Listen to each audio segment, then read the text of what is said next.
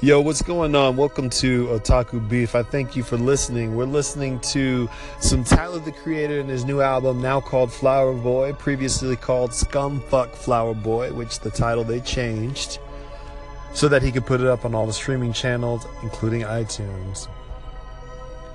So here's my general opinion of the album. I think it's his best album by a long shot.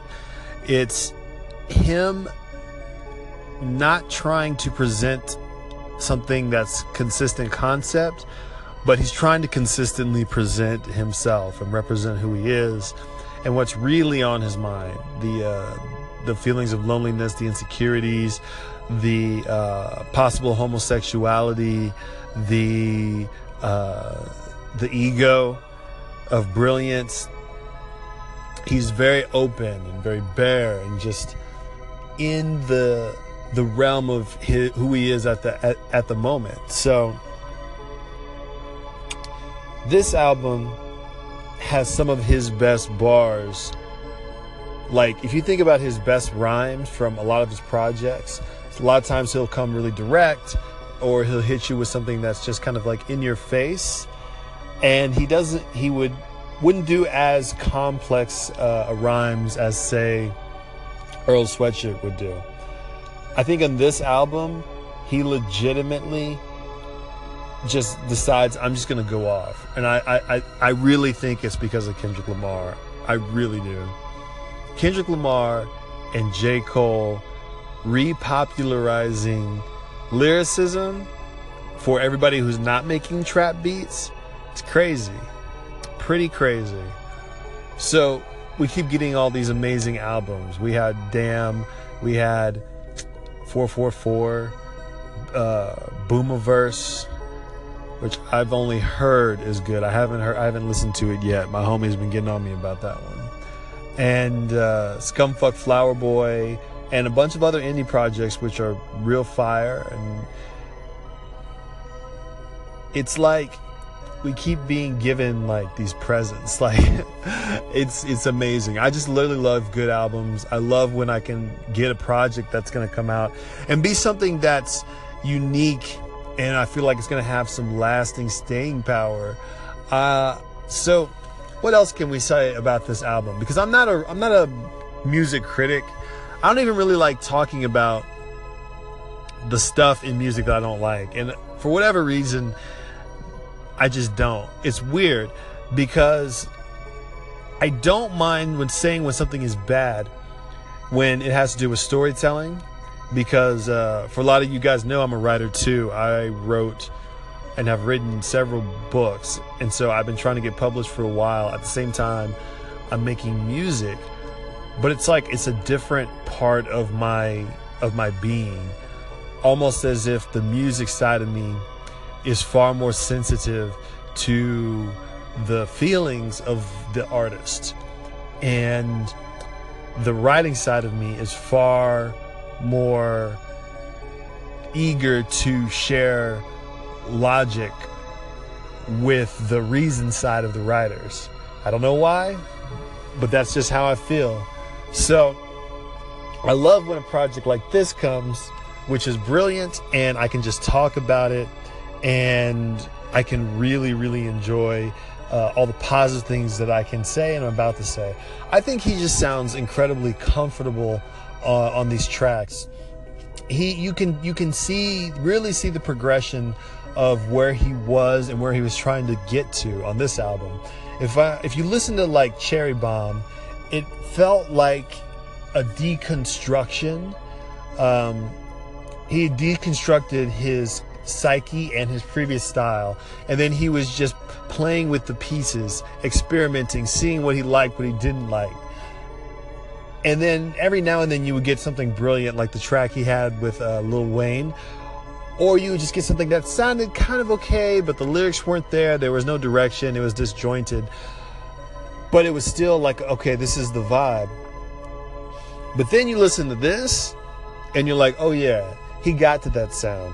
He was able to solidify and really actualize what he was trying to do in his previous album. So that's the feeling that I get from this. Let's do one more dive in. And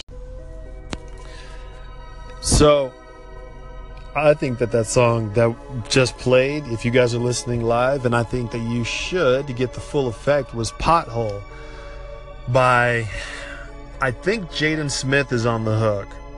And I wonder if he and Vince Staples actually had a conversation about this, how Tyler the Creator is not putting the features in the song titles like everyone does.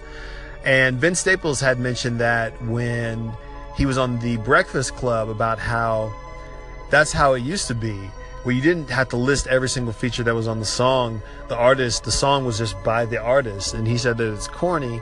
I don't know if it's corny. I just know that that's what people have been doing to give more people more looks, I think. But Tyler the Creator did the same thing on this album, and I'm finding myself kind of guessing to try and see who the features are, because I'm not really going to read the log lines probably at all. In addition to that, I just love the soundscape of this album. I think it's super positive. And he came from this place where his early stuff, like Bastard, that shit was crazy. A lot, very, very, very, very dark. So if you were into that type of style, it would be potentially appealing. If you weren't, it'd be a little bit put off, which was a shame, because they were rhyming and the beats were interesting and they were coming unique. And then he had Goblin, which was dark, but it didn't feel as sharp or as harsh, I should say. It almost felt like the previous one was intense, and then the next step up was almost like modified spectacle as opposed to real receptacle. So this sound, on the other hand, we got the Cherry Bomb, it was more mischievous, but he really wanted to almost say, I am an artist. And on this one, here's the artistry. Here is the new type of artistry. So it's very similar. Like, if you go and listen to the career of Childish Gambino, and his first couple of mixtapes, I think they're called I Am Just a Rapper and I'm Just a Rapper 2. And then he had Cul-de-sac. And then he had the EP before his first album. And all of his music he was like, I'm a rapper, I'm cool even though I'm nerdy. I'm a rapper, I'm cool even though I'm nerdy. It was sharp, intense. Then Cul-de-sac, he was a little bit more at ease, but it was like, look, I'm nerdy, but it was almost like, here's the portrayal of nerdy as almost like a play, similar to Goblin.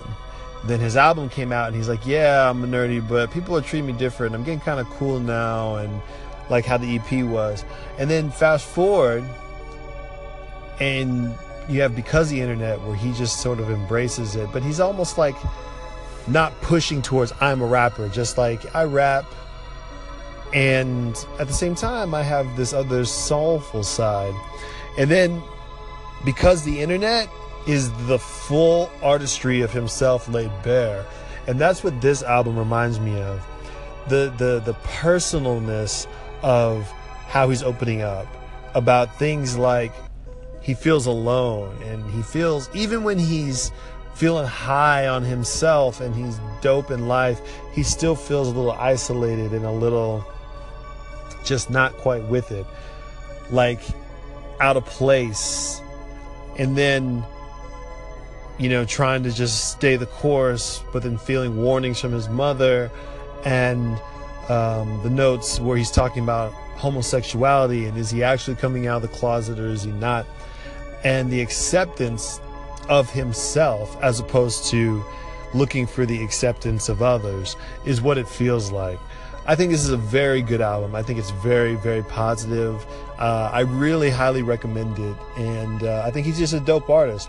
I prefer this Tyler the Creator the same way I prefer the current Childish Gambino, not because I don't love the others, but because it feels like they feel like themselves, and I'm all for people being who they are.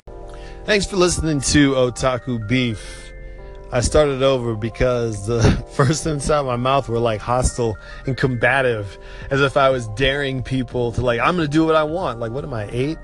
Anyway, thank you for listening to my podcast. If you are, just want you to know that I truly do thank you. The fact that anybody would sit and listen to anything that comes out of my head or out of my brain or any words that I'm saying really means a lot. To get really in depth with you guys, the reason is because I always felt like I was never listened to, and I still do in some avenues of my life, where people always tend to do or listen to my advice or listen to whatever my thoughts after the fact, and then they're like, oh man, I can't believe everything worked out. And I'm like, yeah, but I told you to do this, or I told you this would happen. Like, it's a little bit of a frustration. So that's one of my sensitive areas, if you guys are curious. And I know I'm not alone in that. I know a lot of people feel like they're not really heard, like they're shouting into the wind or into the hallway or whatever. But why was I saying that?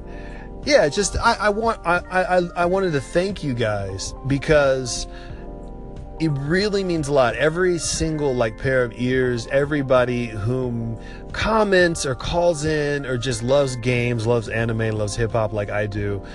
I just love being around you guys. I love just being able to converse and share my ideas, and then listen to some of other podcasts and see other ideas.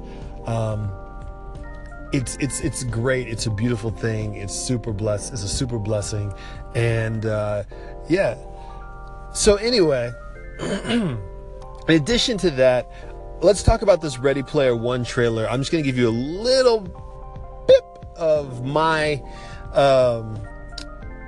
feelings on this particular story. So Ready Player One, it's a book by Ernest Cline, which I bought when it came out. It's been some years, and it's probably one of the best, most interesting science fiction stories we've had in a long time. If you're an avid reader, kind of like the ultimate science fiction story is Ender's Game and Foundation series, and a few others.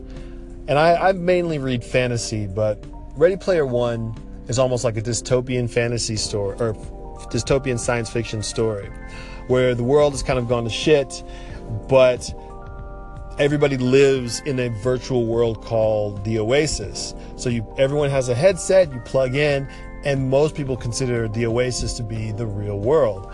So the creator of the Oasis dies. Don't worry, this is literally in the prologue of the book. But then he says, oh, I hid clues throughout the Oasis so that whoever is worthy gets to take over my massive empire. And so that's how it starts. The most famous man in the world dies. It's as if Steve Jobs dies and then says, hey, just so you know, there's a clue in Apple technology somewhere, and whoever answers these clues is truly worthy of being the next CEO of Apple Computer, or Apple. And it's so funny because this book came out not too long after Steve Jobs died, actually.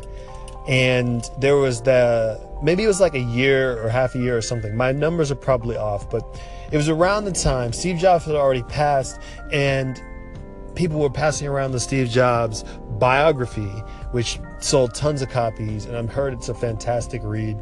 But it was very real, and it really hit home, and it's just one of those great stories that just feels right. It feels genuine.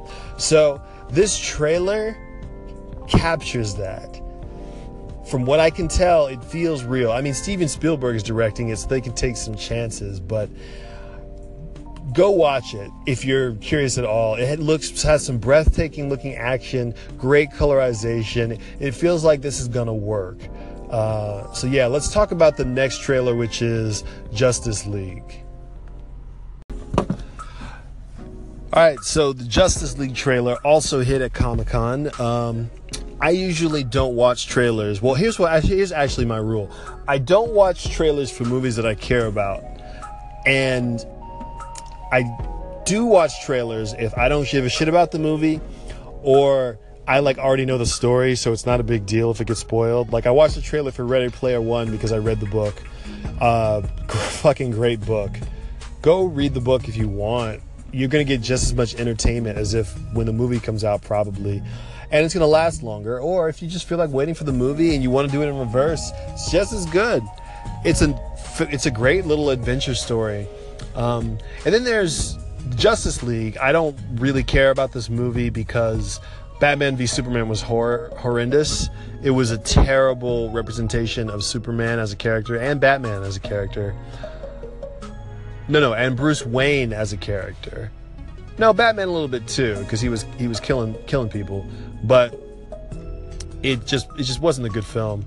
And I'll actually give my breakdown of why that Superman film doesn't work, and why people who don't understand why it's important to adapt stories in an appropriate manner that maintains the sameness of the story, which is because the framework of the actual story is built around the pillars of the character archetypes. So when the character archetypes are different, they may be the wrong pillars to support the story, as it were. Or if you change the story instead, that also may not work in terms of making sure that the story stays upright. They may be the wrong pillars, but people don't get that. They just don't get it. Which is why the Netflix Death Note is going to be pieced together with Scotch tape. I don't think it's going to be terrible, actually. I think it's going to be pretty B-minus-y. I think it's going to be decent enough to where it gets a pass, but it's not good enough to be good. Maybe C+, B-, around that range. So, this Justice League movie doesn't really look great. It just looks like you kind of want to see how they are doing the DC characters in real life. Superman was not done very well in terms of This Is Superman. Batman in this movie was just very odd and different. Not a great detective. No real anything good except for the actual way that they did Batman and how he fights the criminals, and the actual way that they showed Batman, i.e. Ben Affleck, doing that massive, crazy training. That was money right there. Those bits, the Batman fighting and Ben Affleck training, were so well done. And they felt a little bit like the character. So I dug that. When Batman is trying to do this detective work and he's getting caught really easily and he's not really good at knowing what's what and he can't keep up and he's really shitty and terrible, I was like, this doesn't feel like Batman. It doesn't make it bad. It just makes it wrong. The wrong sense. The wrong sense for that particular character. And when I look at this movie, it feels a little bit less. It doesn't feel like it's going to be as off as the previous ones were, though. I think I think the characters that they're creating are going to kind of fit. I think Cyborg is going to fit in this world based on what I saw in the trailer. He looks incredible. The visually, he just looks like the character, maybe if a little smaller. I love how they changed Aquaman, because Aquaman is just a character that people can't get behind. It looks like they basically made him Namor. He's got kind of more of a badass attitude, not just kingly, but just outcast, like Wolverine. And I think he's going to work for this film. Is he a good adaptation of Aquaman? I have no clue. I never read a single Aquaman comic book. I have read some Justice League comic books with him in it, but he just felt noble and quick to anger. But Jason Momoa has so much personality, it's going to be hard not to love Aquaman. The Flash, I don't know. I really like the one on TV. I wish that our Barry was going to be in this instead of this kid. But overall, the trailer is average. It looks visually stunning, but the story probably going to be bad. Hey, what's going on? This is Zid Raw. Welcome to Otaku Beef.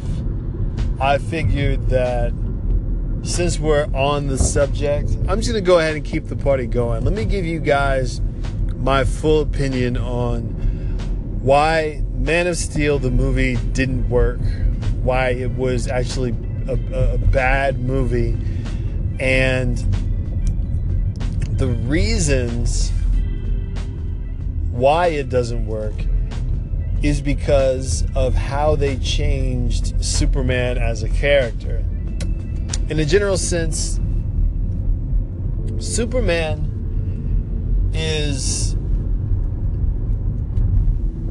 he's like the model of like ideas and ideals. Meaning, he is the representation of the ideal man. His strength, his power, his skill, his flight, everything that makes him magical is otherworldly, things that he can't control. But everything that makes him Superman, caring about others, the need to try to save everyone, that all comes from what was learned behavior that he got here on Earth from Uncle Ben, from his ma and pa, Kent. Superman was born in the United States of America, in Kansas. You get what I'm saying?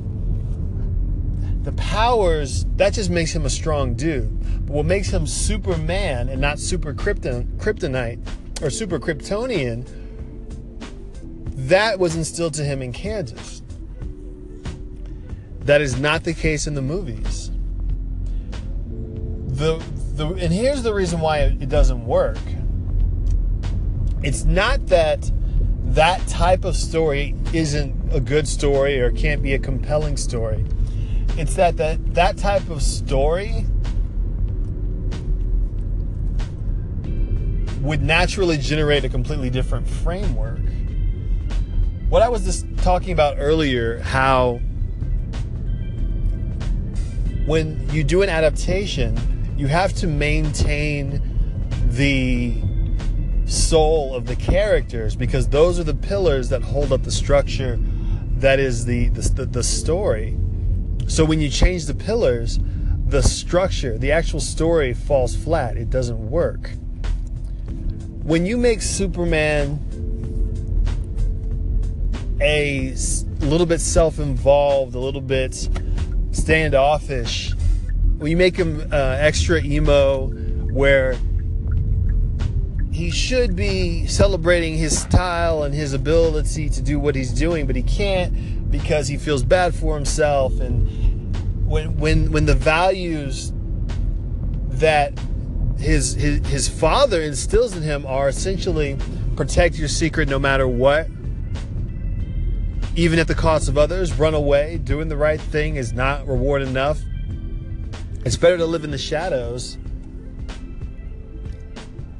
That type of character, that pillar, can't sustain the structure of a hero who saves everyone. Because if we were to follow that natural thread of that character, he wouldn't be a Superman. He may be a hero, but he would be more cynical. He'd be more willing to look out for himself. He'd be more utilitarian instead of egalitarian. So when you get this character who's like, oh, I got to save everyone, you're like, why? Because in the story, they never told us why he would want to save everyone. You see what I'm saying?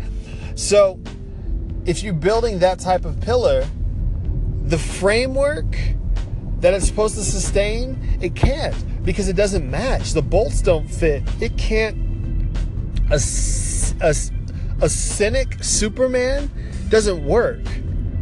That's a different character. So when you have him flying and fighting Zod and protecting the city to make sure, yeah, you get wanton destruction, because once they start letting it feel natural, they're like, yeah, this Superman is naturally careless. And it just didn't work. So I hope you guys can kind of see what I'm getting at with the Man of Steel. How I feel as if because of how the character was originally created, that's the world that was established. So when you change the character, the framework really doesn't fit the newly generated or newly updated character anymore. And when that happens, you end up with a movie like The Man of Steel, which despite its scale and despite its ambition, for whatever reason, you just don't like, and you don't really know why. Well, this is why. The pieces don't fit. Simple as that. Whenever you are writing a story, the story has rules based on the world that you establish. And this is why I'm such a huge fan of a lot of shows like Gossip Girl, why I'm so impressed with The Fast and the Furious. There's a reason why those stories, that show and that movie, there's a reason why they work. It's because of the rules. The rules that they establish in the show are consistent across the board. In Gossip Girl, for those of you who don't know, it's a teen dramedy, basically a drama, but it was a TV show, very, very popular, about very rich kids in New York who go to a very exclusive private school for the elite. And there is somebody called Gossip Girl whom is writing a gossip blog and sending out text blasts whenever she catches somebody doing something unsavory, gossip, drama, that type of thing. In this world, all the friends are extremely rich. They throw extravagant, unsupervised parties, very complex, expensive parties all the time. The characters are very fashionable. Even the ones who aren't cool, or who are kind of the lame characters, they're fashionable in their own way. They're like, well, he's a nerd, but he still knows how to rock a plaid jacket, like that type of stuff. It's so detailed that all of the character archetypes that are created fit that show perfectly. The way that they have the cool characters, what makes them cool is their ability to attain and retain status, and to afford status to whomever is the protagonist at the moment, the main characters. It's just consistent throughout, so it doesn't throw people off. And when you tell the right story that suits the parameters that you've established, the people who are looking for that type of story are going to watch, because it's not about being good or bad. It's about whether or not the story is satisfying to the viewer. So if you are a football fanatic and you just need an accurate portrayal of the football life, accurate stats, talking about real stuff, and then somebody comes out with a drama, say there was a dramatized version of Hard Knocks, and it was accurate and it used real player names and locations, you're in. For as many good or terrible seasons as there are, you are in, because it's satisfying. It's that itch that you have. Same with the Fast and the Furious. Cars are ridiculous. Whomever is in those situations is really able to get these super elaborate and expensive cars. All these cars are zooming on the highways. They're able to get away from cops pretty easily. All the characters are consistent. People add car jargon in everyday talk because that's the world. Superman went against the world, or what it was trying to do is trying to rewrite the world with the same archetype. It just doesn't work. You gotta have rules that you create, but if you create those rules, you better damn well follow them.